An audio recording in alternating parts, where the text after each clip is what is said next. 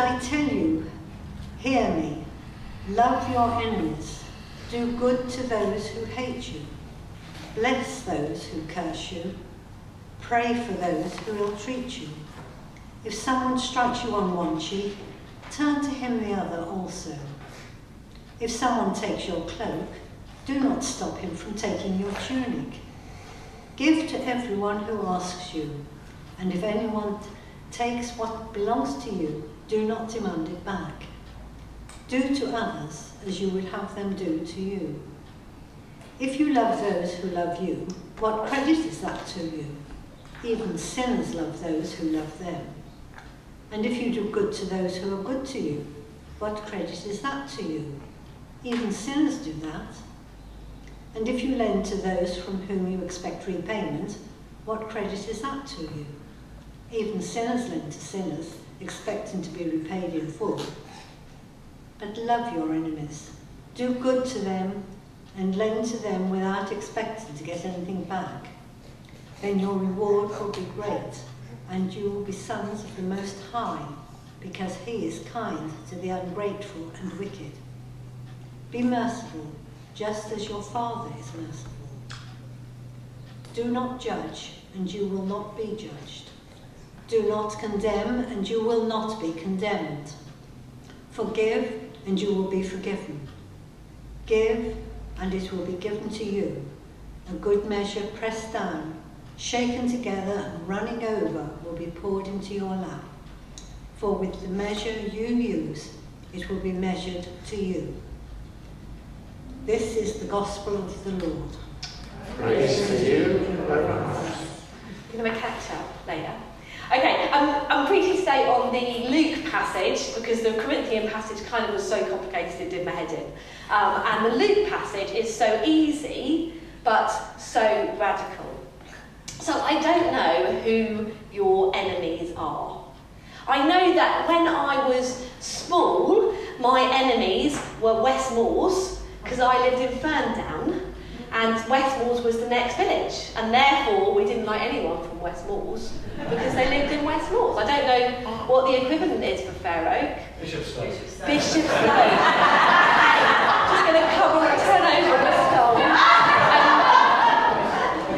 Bishopstoke. So you know what I mean, don't you? When I went to school, I went to a very posh all-girls private school, mainly because my brothers had gone to the local school and hadn't gone to school hardly at all. So I went to a very posh all-girls private school called Talbot Heath.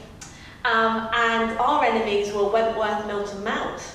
And it didn't really matter where we came in any sporting fixture as long as we beat Wentworth, Milton Mount. And we all have those kind of things from our childhood, don't we?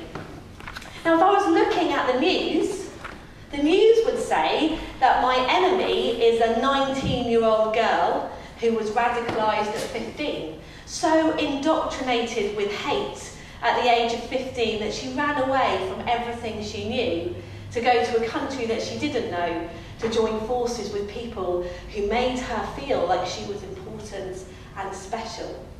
The news would say that this girl who was married at 16 has had 3 babies already by the age of 19 and has lost 2 of them, that she is my enemy. The news would say that if you voted differently to me, if you're a Brexiteer or a Remainer, then you are obviously my enemy. How can I have anything in common with somebody who thinks so differently? And it almost has become a conversation starter, hasn't it? Before I get to know you, what did you vote? Are you a Remainer? Are you a Brexiteer? Are you my friends? Or are you my enemy? And we're seeing that in politics, aren't we? That politicians are choosing Brexit Remain over party lines even. And my understanding is even within government that it's more important where you stand on Europe than it is on anything else. That's who the news would say my enemy is. But if you asked me, who's your enemy? I hope I would say, well, I don't think I've got any real enemies. And I hope no one would think that I was their enemy. I hope. And so it's easy to go, well, we can just forget about this passage then, because I don't have any enemies, therefore I don't need to worry about it. But to you who are listening, I say, love your enemies, do good to those who hate you. Now I don't know any Greek at all. I always wanted to learn it, but I'm rubbish at languages. But I do like looking at the Greek of sentences that I find don't fit brilliantly with our cultural understanding for now. We don't go around talking about enemies massively, do we? I hope, especially not in the church. So the Greek for enemy is ekthros. Are there any Greek language scholars here? No, Dave's not here today. So I can say it confidently. Ekthros is and it means hated, odious, opposing, or hostile. And the word for hate is mysios, something like that, which also means hate, detest, love less, or esteem less. So we could interpret that first verse as love those whom you oppose, do good to those who love you less. And suddenly, my scope of who is included in that verse is widened. I might not have any enemies, but there are people who I oppose, people I don't agree with. And there are people who definitely love me less. I don't know how, because I'm lovely. But there are definitely people who really don't get on with me very well. And probably there are people that I love less as well. Love those whom you oppose. Do good to those who love you less. Because what Jesus is saying is live differently. And we lose how radical these verses were.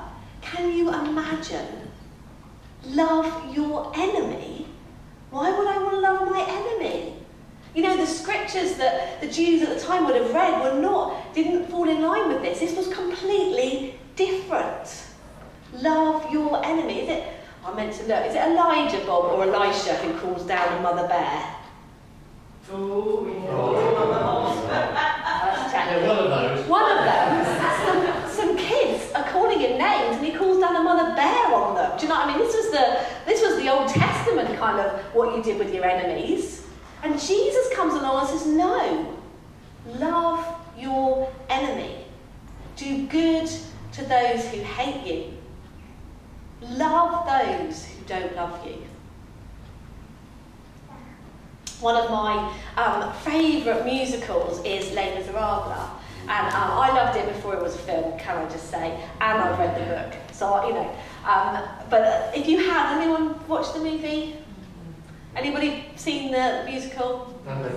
Yeah, oh, all right, cool. But I love it. This is what happens when you let the curious. I love, there's a scene in the film that I absolutely love. I'm going to talk about the film. And for those of you who don't know, it's all about a guy called Jean Valjean. See, it's all the interaction, I've lost my phone. Jean Valjean, who is enslaved for a long time because he stole some bread because his nephew was dying. And he's given 5 years for that, and then 15 years because he tries to run away. So he has been completely, had a horrendous life. And he gets parole, and he gets a yellow piece of paper that he has to take with him to say, I am a nasty criminal, don't trust me. And he's got his freedom, but he hasn't really got his freedom. And he finds he can't find work, and he can't go anywhere. And he ends up at a bishop's door, kind of hiding from the snow. And the bishop opens the door and invites him in. He gives him the best place at the table, he gives him food, he honours him, and he gives him a place to sleep. And in the night, Jean Valjean gets up and steals all the silver plate and runs off with it. The next morning, he's caught by the guard and dragged back to the bishop. And he's thrown down before the bishop, and the guard said, this man has your silver plate. And he said you gave it to him. And the bishop says, that's right. I did give you my silver plate, but you forgot. I also gave you my favourite beautiful silver candlesticks. And he gets these incredibly beautiful, expensive candlesticks, and he pushes them into Jean Valjean, the convict's hands. And after the guards left, he says, use this to become a better man, because I've claimed your soul for God. It's a complete turning point for Jean Valjean. He looks at who he's become, and he looks at who he could become, and he changes his life. Overwhelming generosity, overwhelming love in a situation where this man had abused the amazing priest's generosity. He'd gone out of his way to love him, and Jean Valjean had spat in his face. But he is determined to continue loving and doing overwhelming generosity towards Jean Valjean. Stephen is another one in the New Testament where he is stoned to death for what he says about Jesus, and he turns his face towards heaven and his face shines and he prays for those who are killing him, just like Jesus did. Bless those who curse you. Pray for those who mistreat you. Turn the other cheek. Give your shirt as well as your coat. Give to everybody. Outrageous generosity. What would it look like if we really lived like that? Just for a week, for a day. Just for maybe a day a week. What would it look like? And we have to be careful, don't we? Because this verse about turn the other cheek has been used for those who are in a domestic violence or coercion situation. It's been used to say, oh, just keep taking it. But Jesus wasn't a doormat.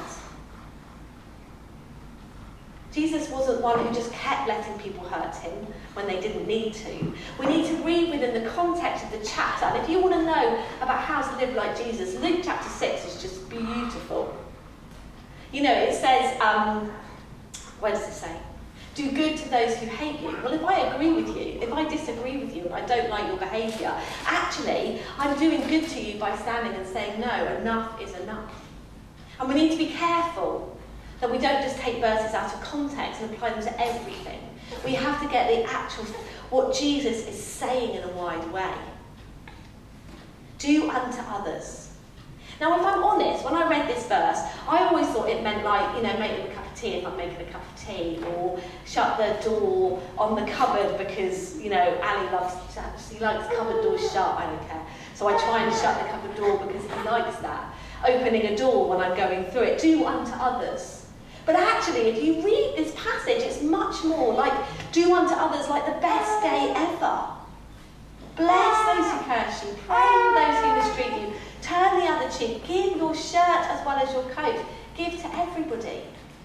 It's not like getting a cup of tea in bed. It's like having the most amazing breakfast brought to you in bed, and then coming downstairs and finding that someone's bought you a whole new outfit, and then going to work and finding out that someone's done all the filings. Who likes filing? It's like the best day in the world. That's the kind of day we should be trying to give to other people.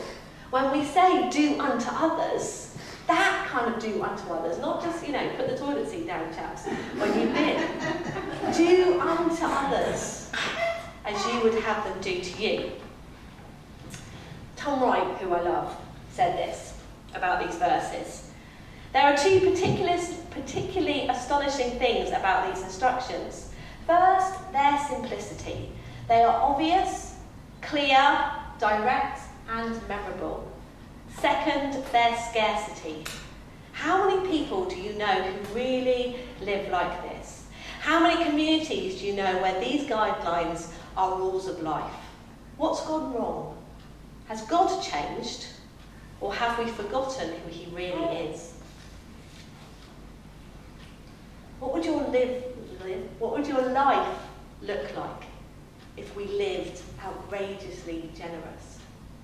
I was speaking to a friend of mine the other day, and she trains youth workers. And she had a group of youth workers, and there were a couple that were part of a wider small group, and they were talking about how they decided to take this verse from Matthew or Luke about if someone asks for your shirt, give it to them.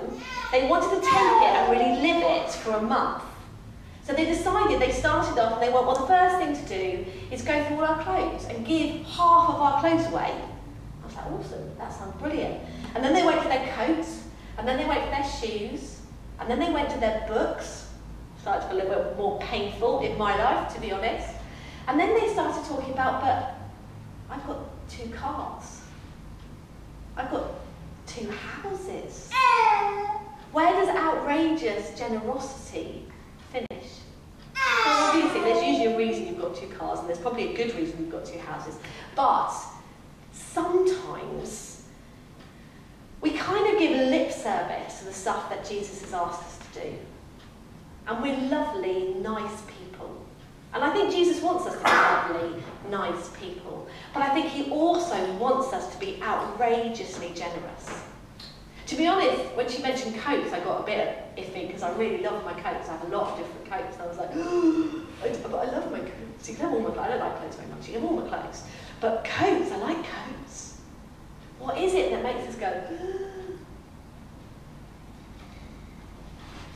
But it's what Jesus asked us to do. And why? Because in verse 35, right at the end of the first passage, I'm not even getting on to the second passage about not judging, even though I'd love to, it says, you will be children of the Most High because he is kind. I thought it was me. Is kind to the ungrateful and wicked. Who are the ungrateful and wicked? Well, that's me without Jesus.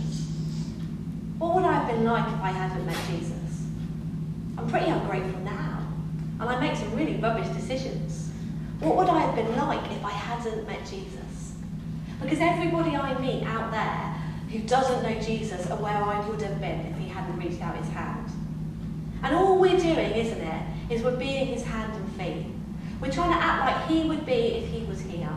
We want to love everyone, live differently, and give outrageously. We've been talking a lot about the front line, haven't we, over the last few weeks, and that was quite a challenge. Where's my front line? And if we're looking at how we talk to people about Jesus, I can promise you, if we're outrageously giving, and we're loving and living differently, we are going to attract people just like he did. I know they came to see the healings and the miracles, but they stayed because he lived every word that he said.